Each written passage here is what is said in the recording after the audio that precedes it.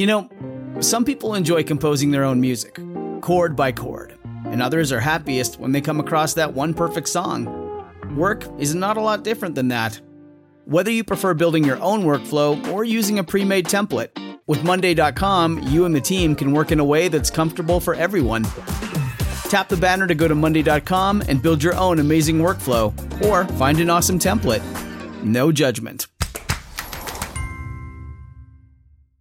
Introducing Bluehost Cloud, ultra-fast WordPress hosting with 100% uptime. Want a website with unmatched power, speed, and control? Of course you do. And now you can have all three with Bluehost Cloud, the new web hosting plan from Bluehost. With 100% uptime and incredibly speedy load times, your WordPress websites will be dependable and lightning fast on a global scale. Plus, your sites can handle even the biggest traffic spikes without going down or lagging. And with Bluehost Cloud, you get 24/7 WordPress priority support, meaning you're connected to WordPress experts anytime you need them.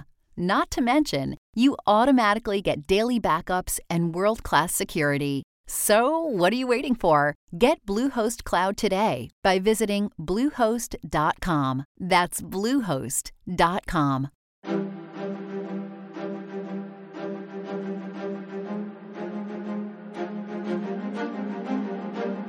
Hello, and thank you for listening to the History of World War II podcast, episode 277, an interview with Melissa Amateis about her book, Nebraska POW Camps, A History of World War II Prisoners in the Heartland.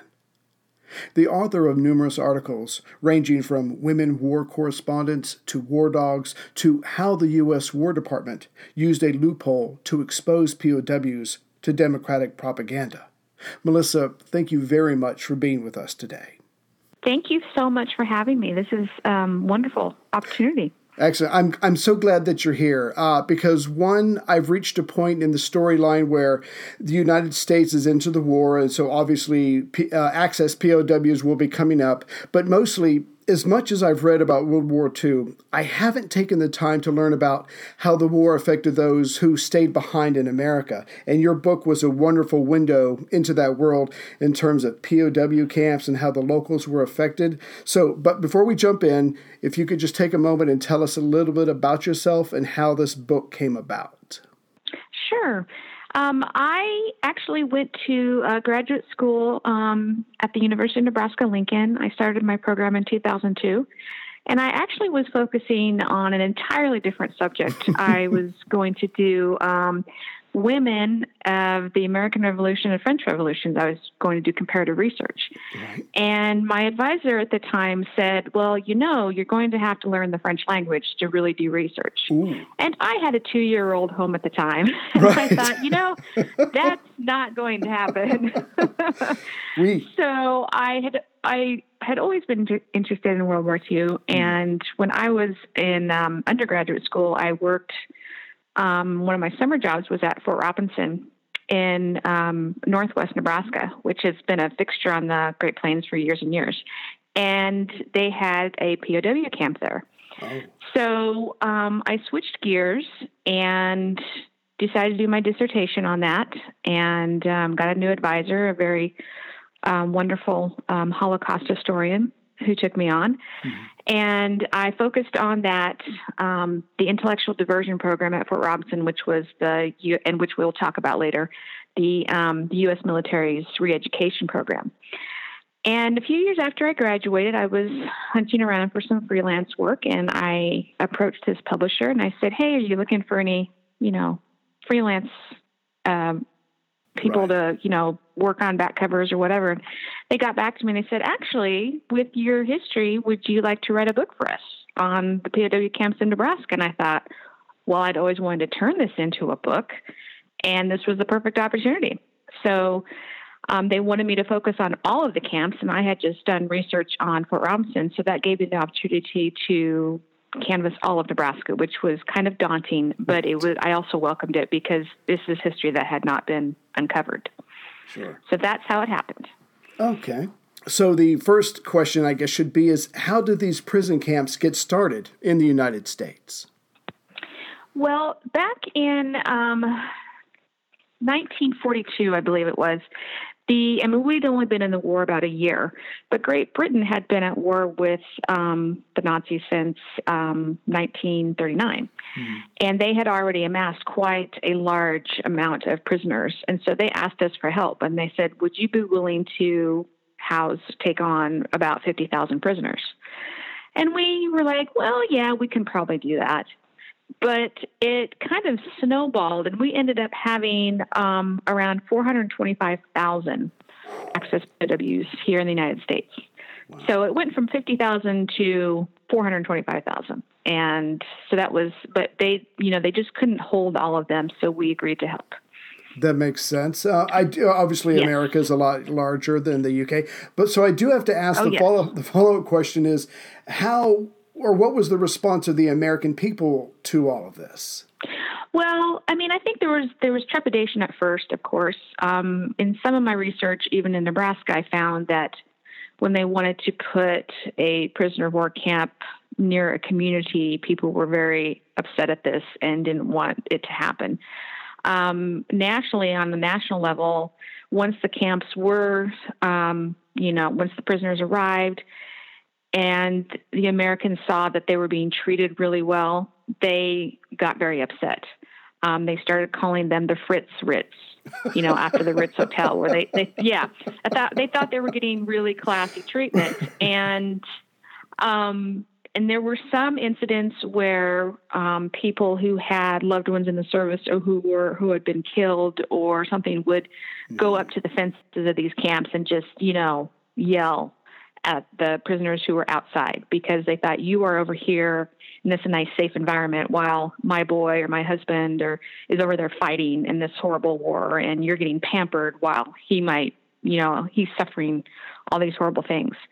So this actually became so pronounced that the government decided to launch an investigation, and they looked into whether or not the prisoners were being pampered. And the conclusion was that no, they were not. Instead, we were just treating them humanely, right. And we were following the Geneva Convention. It was a whole lot of hullabaloo over nothing. But, in hindsight, we can understand because, American POWs, especially in Japan, were being treated horribly.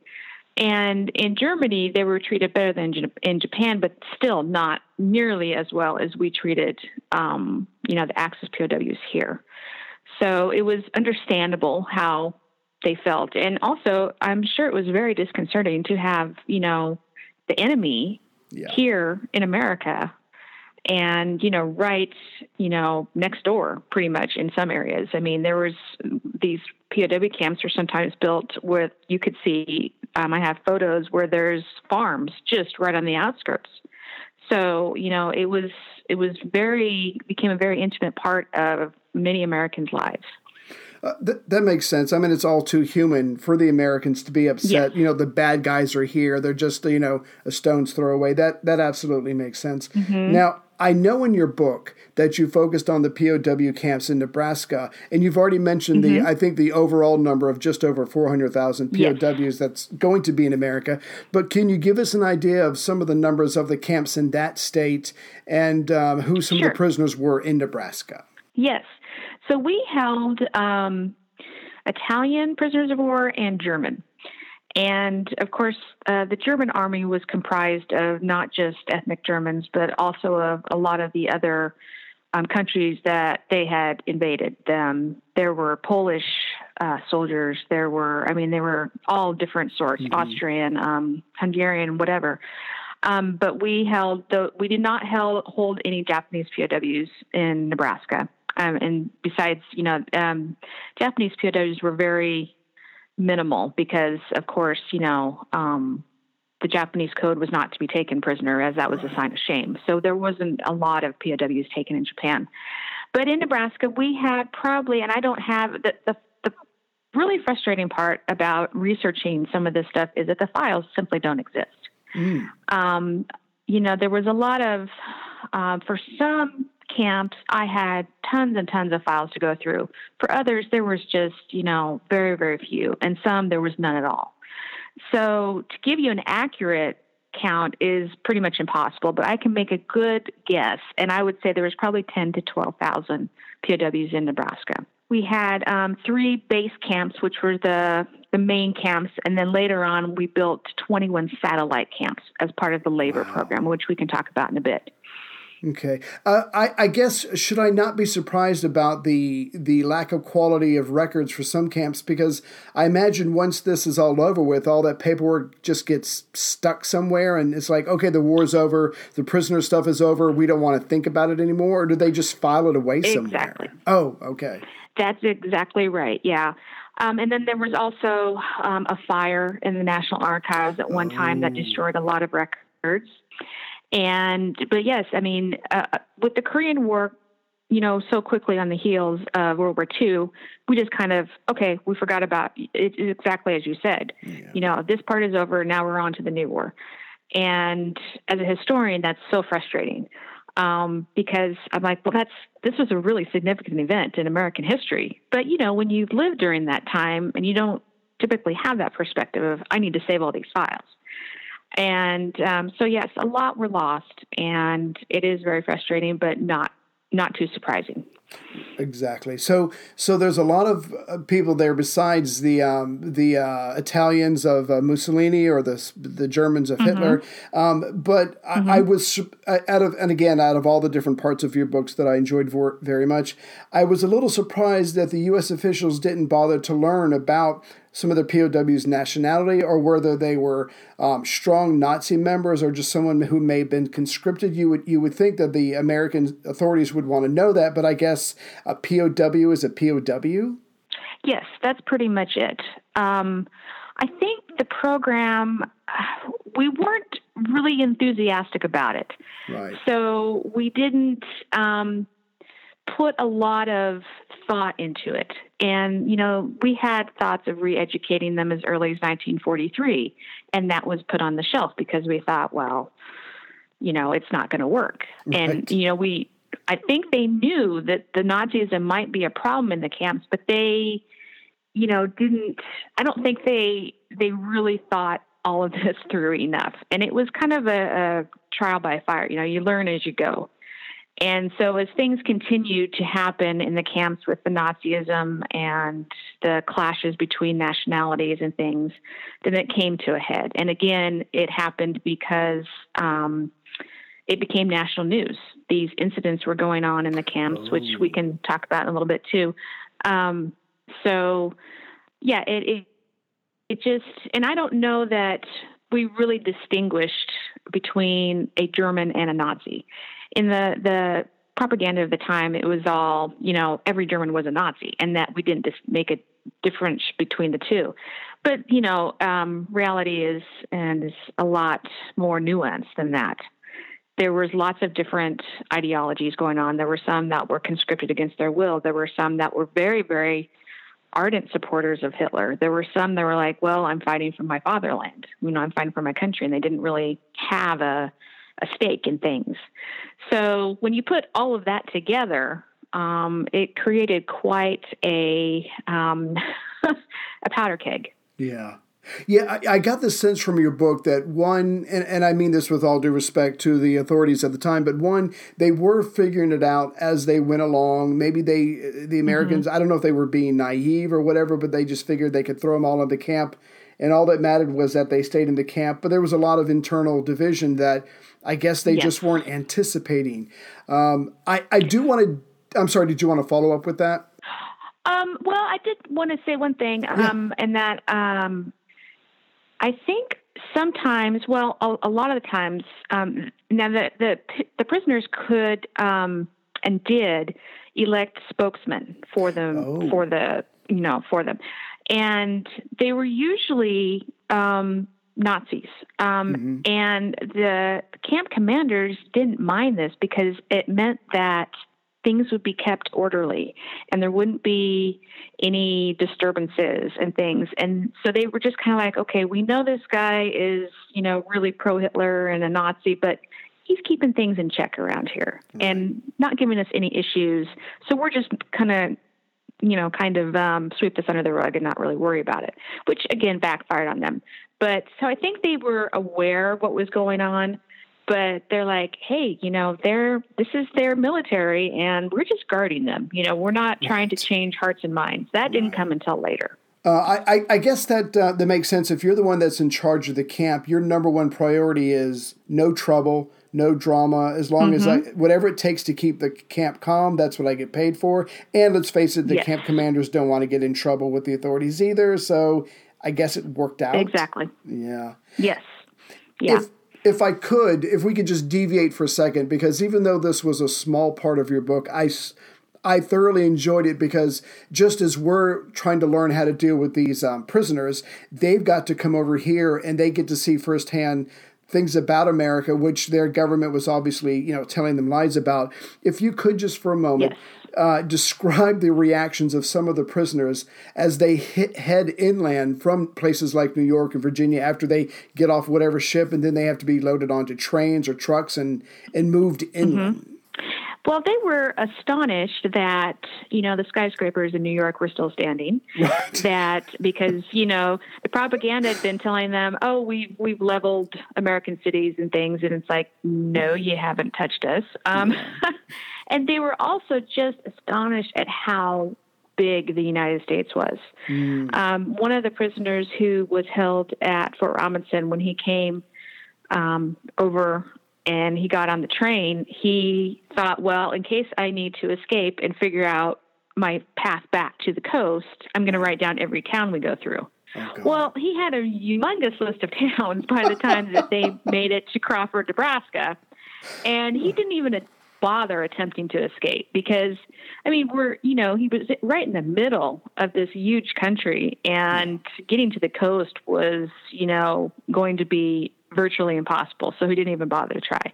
So they were just astonished at how large the country was. And I think it gave them a lot of pause about, well, we were told this, but here's the reality right before our eyes. What do we believe? And I hope, and I don't have any firsthand knowledge of this, but I hope it opened up some of their eyes to thinking, hey, maybe what we've been hearing for all these years is not correct.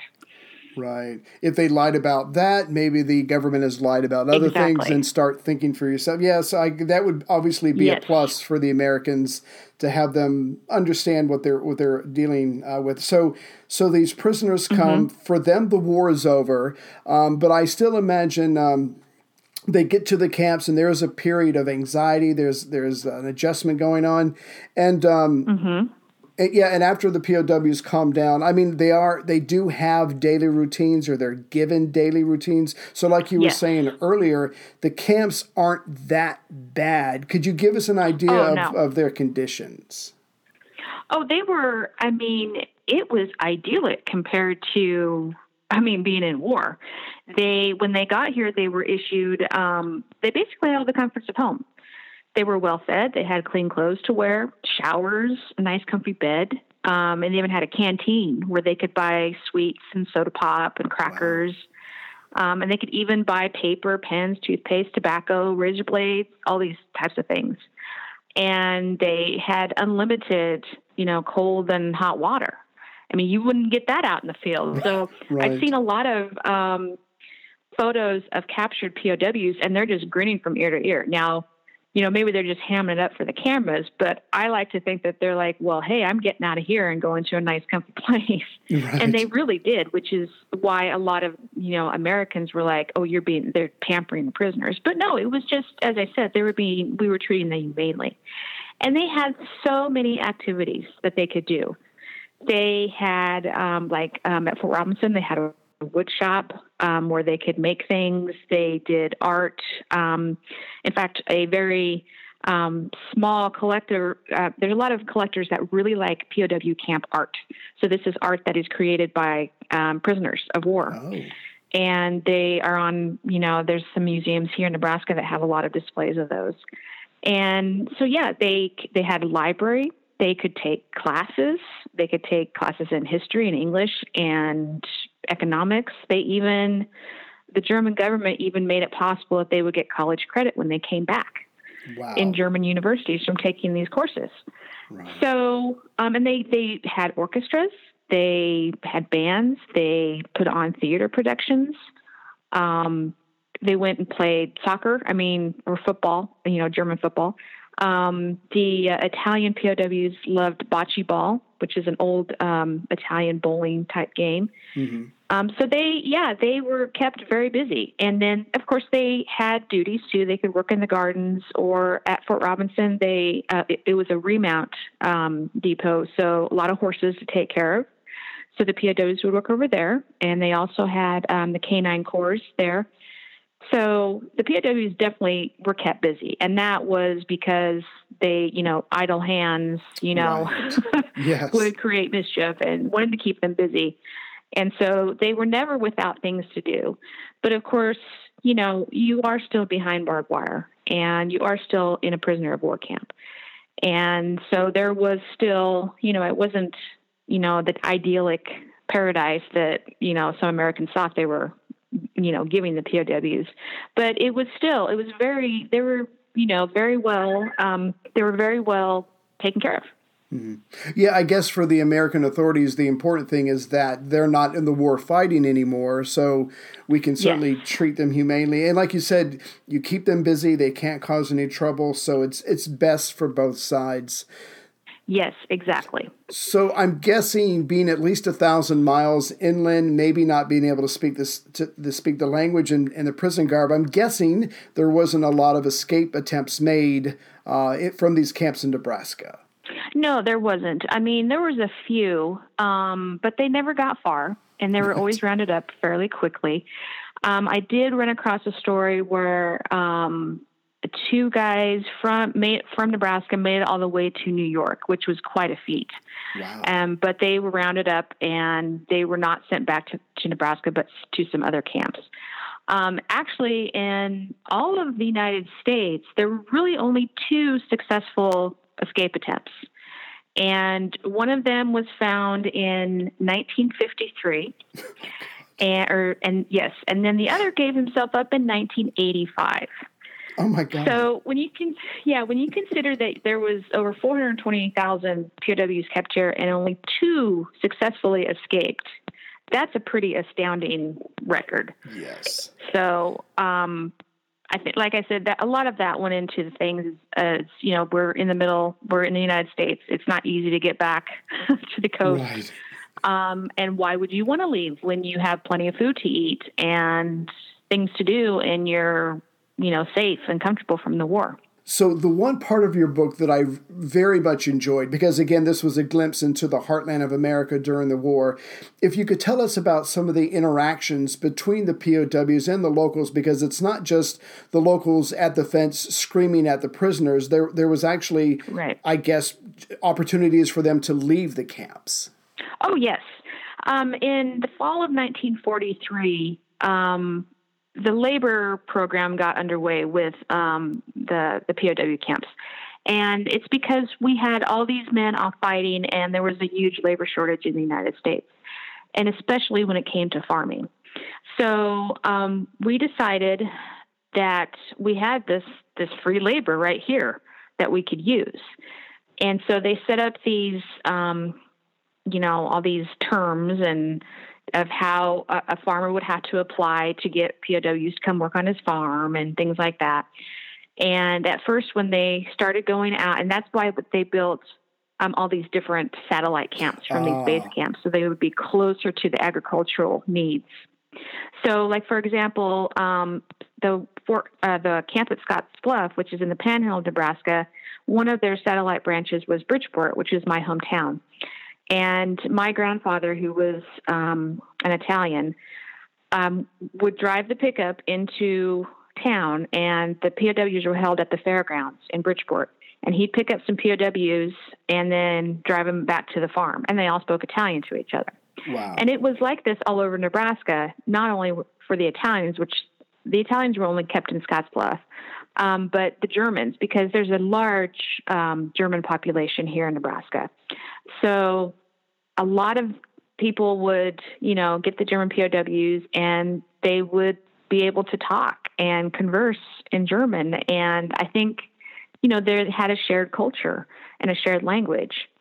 And at the beginning, I think there was some trepidation, the enemy's going to be out working on my farm or whatever. And so they would usually, be under heavy guard for a bit. But then regulations tended to relax. And there is one of my favorite stories is there's from the Fort Robinson POW camp is the POWs were all in the pickup getting ready to go out, and they had to help the sergeant into the truck. So the sergeant handed the POWs his gun, and they hoisted him up into the truck and then gave him his gun back. That's nice. And I mean, that's just kind of indicative of they weren't going anywhere. They weren't, it was just a very easy relationship between everybody. There other stories I've heard is, the guard is out sleeping somewhere while the POWs work. So they knew they weren't going anywhere, right, and they didn't want to. And then a lot of farm families, there were some regulations that said you can't feed or talk to the POWs. You can't have them in your home or whatever. And I got a letter from a woman who said, my mother, invited them in for lunch every day and fed them. And we'd just sit around the table and talk. Wow. So and then of course, when they put on theater productions, they invited the townspeople, mm-hmm. or if they had band concerts. And then townspeople would also donate things to the camps, board games, books, magazines, instruments, things like that. So there was this really easy relationship between, once they got over that fear and they realized, hey, these are not the fanatical, horrible, people that the propaganda posters have been warning us about and the films and all that, then they realized they're just human beings. And like I said, there were, of course, the Nazism was still prevalent, but for a lot of these German soldiers, it was not, they didn't really talk about that much. It was not a big deal to them, but which it was later on in the camps, though. I imagine a lot of that goes back to the way they were treated in the camp. No matter what your government tells you, once you're in the camp, you've got it pretty good. You've got amenities, you've got stuff like that. And so if they had been treated a lot harsher, I imagine escape attempts or maybe hurting a local might have been more common. But just, I guess, the way they were treated, they returned that decent treatment in kind. And like you said, they could speak the same language, so share things. Yes, yeah. That's absolutely right. And it amazes me that even years later, some of them came back. They came back to America to live. Oh, my goodness. And to me, I mean, that's just not something, or they came back for reunions. Right. Fort Robinson, like in the 80s, had a reunion, and these German POWs, they came back with their wives and their kids, and they went and toured the grounds and said, oh, yeah, I went and did that over there or whatever. And they were happy to be back. Now, I don't think that we would, like someone who was held by the Japanese would want to go back and say, oh, yeah, this was a great place to be. It just was completely different. Hey, everyone. Ray here.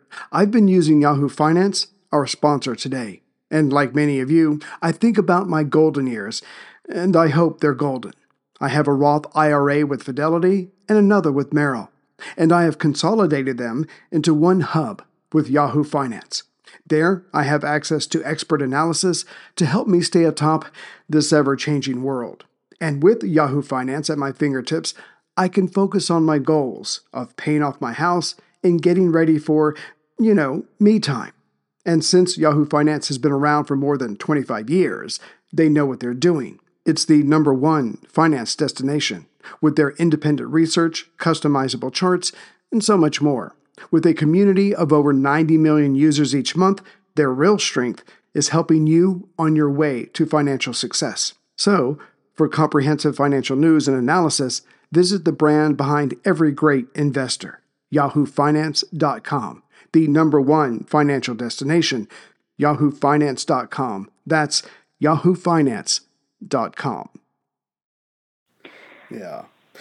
So the locals and the POWs, or at least some of the POWs, I don't want to say all of them, certainly figure out a way to get along, and there's no drama as far as what I read in your book. But of course, everything can't be paradise. I imagine, because you were saying this earlier, there is tension in the camps between the diehard Nazis and the non-Nazis, and eventually the government, I guess the U.S. authorities, is going to figure this out, and they're going to have to somehow deal with this issue.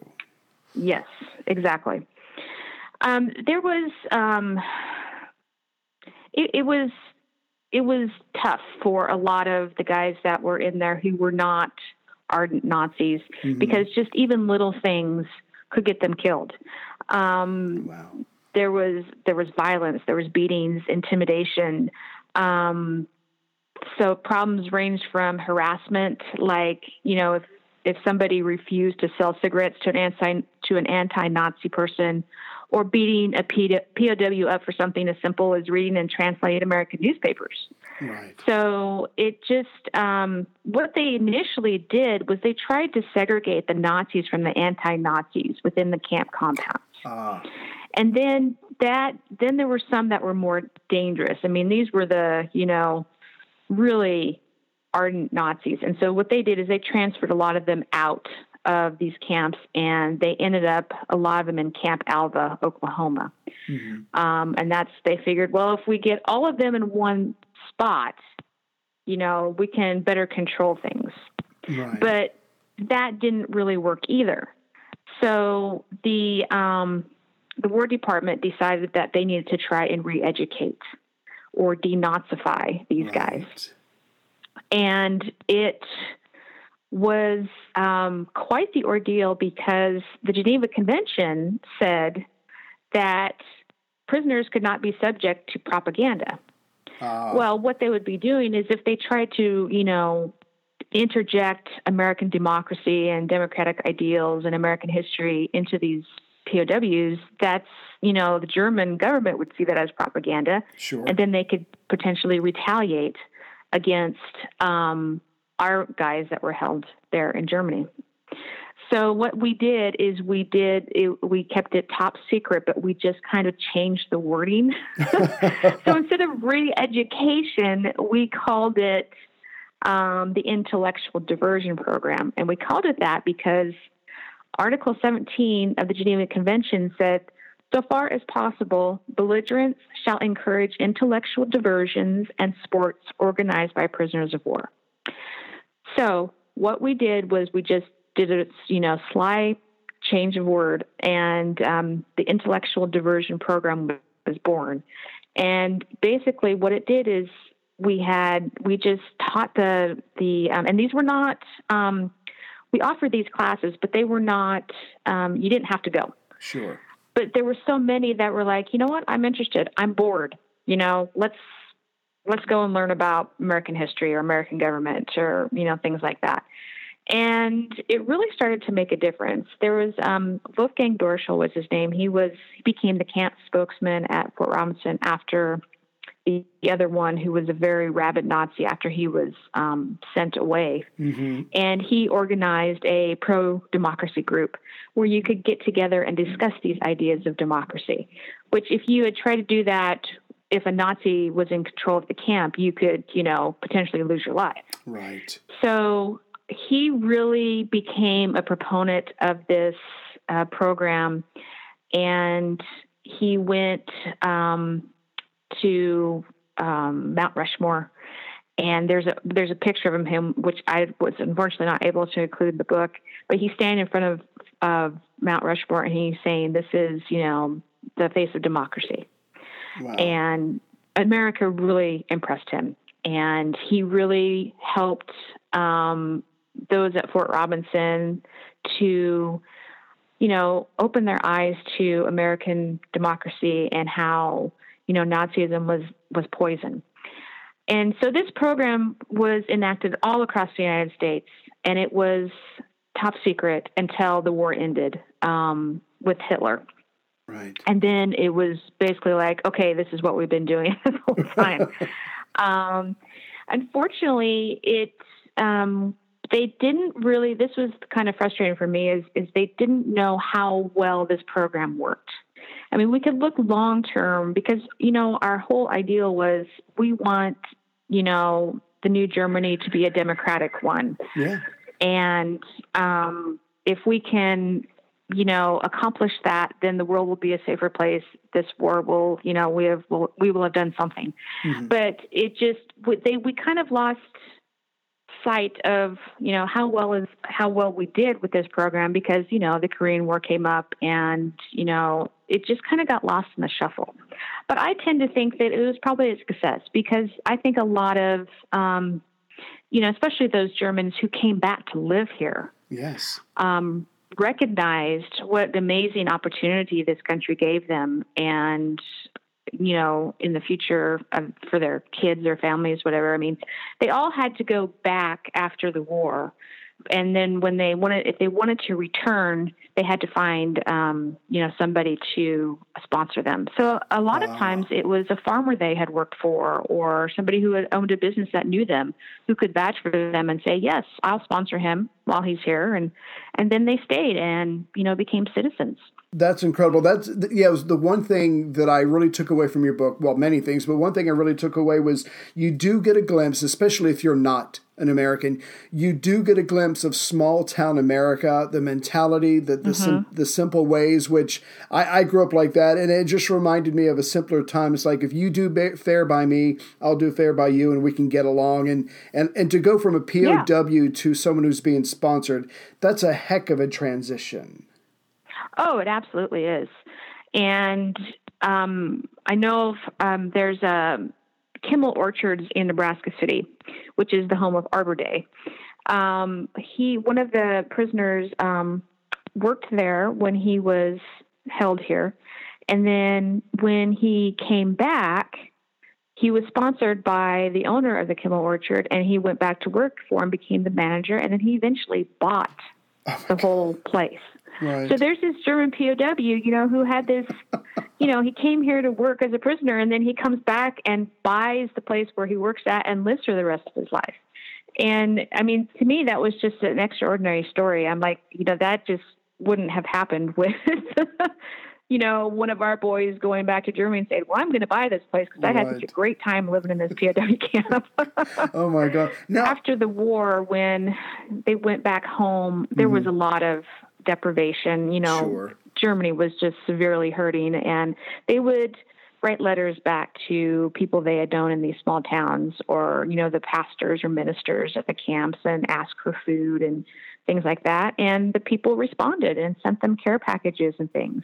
Wow. So I think it was just an amazing achievement overall, that an amazing experience that both sides got to see that, this is not the enemy that we were led to believe. Right. They're just human beings with, different thinking, obviously. And, there were some Nazis that never changed. Sure. They, remained Nazis the rest of their lives, but a lot of them, were not. And they came to embrace American democracy and its ideals. I have to ask, and I'm going off memory here from your book, so bear with me, but if I remember correctly, the POW, the officers, were not required. Was it they weren't required to do labor or take classes? I'm trying to remember. No. Okay. No, they were not required. No. It was an incentive. Actually, they were paid, not the officers, but just the regular men were paid in canteen coupons. So they made 80 cents a day in canteen coupons, which they could use to buy magazines or, treats or pop or whatever. Mm-hmm. And then they could also have that money stored up and saved. And then when they left, they could, get that money. Wow. So they didn't work for free, but I think a lot of them wanted to work because otherwise you just stay behind barbed wire all day. Yeah. And yes, you may have had plenty to do, but, after a while, here was this opportunity to go out and see this, new land and do some work. And so a lot of them did choose to do that. Gotcha. And again, I'm going off memory. As far as getting around the Geneva Convention, the very brilliant, subtle changing of the words of what their program was, and I apologize, but did Eleanor Roosevelt have something to do with that, or am I getting my books mixed up? No, I think there was. I actually found out later in my research that they're not completely sure that Eleanor Roosevelt spoke to FDR about getting this program started, but it was in, the whole, the battle between the Nazis and the anti-Nazis did become something of a, national, we got to do something about this. Right. There was magazine articles and things like that.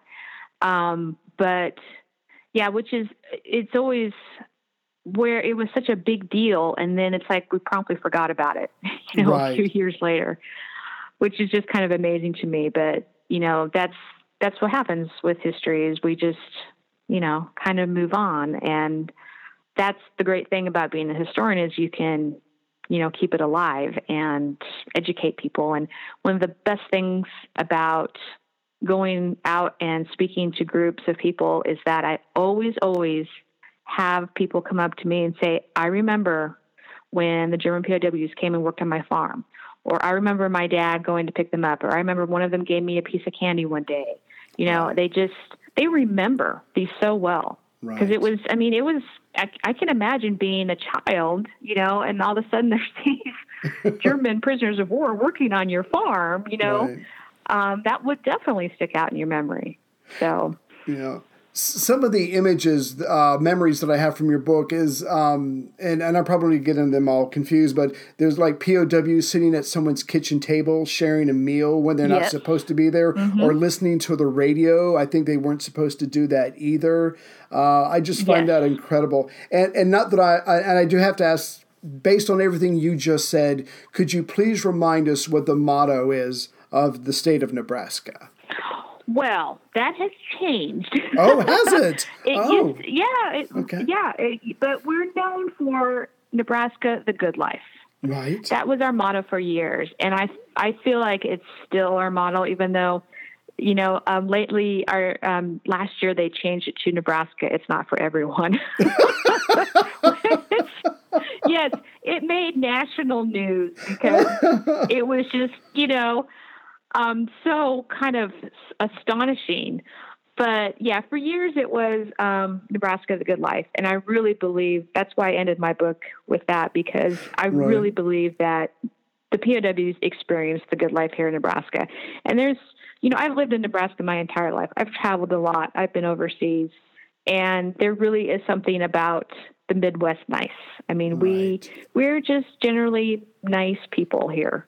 Not all of us, that's a generalization, but I really do believe that during the war and, with this experience with the POW camps, we really, did a good thing.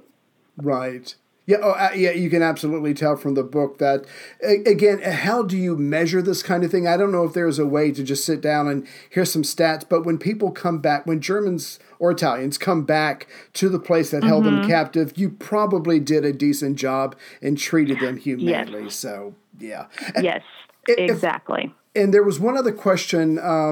When the book starts out, or early on in the book, you talk about all the paperwork that the farmers had to go through to be able to borrow labor, if you will. Now, again, the American authorities were quite nervous about this. They weren't sure how it's going to turn out. I know there was a lot of paperwork. Do you have an idea, and feel free to speak on that, but do you have an idea of what it took for, if I was a German POW, I went back home, I saw the misery, and I wanted to come back to America. I wonder if the paperwork to come back was equally daunting, or is that what the sponsors were for? I think it was probably daunting, but I also believe that the sponsors made a great deal of difference. Right. It usually took a couple years, and, everything was just a mess over there, of course. So I don't know of any that came back probably, latest, maybe late 1940s. So it took a while, but I think a lot of them probably came back in the early 1950s. I don't really know about what the paperwork would be like if they'd have to do that. But to me, I'm just amazed that they did it at all. Right. And, I wish I had figures on how many German POWs came back to live in the United States, because it's not a small sum. I mean, Sure. There was quite a few. Wow.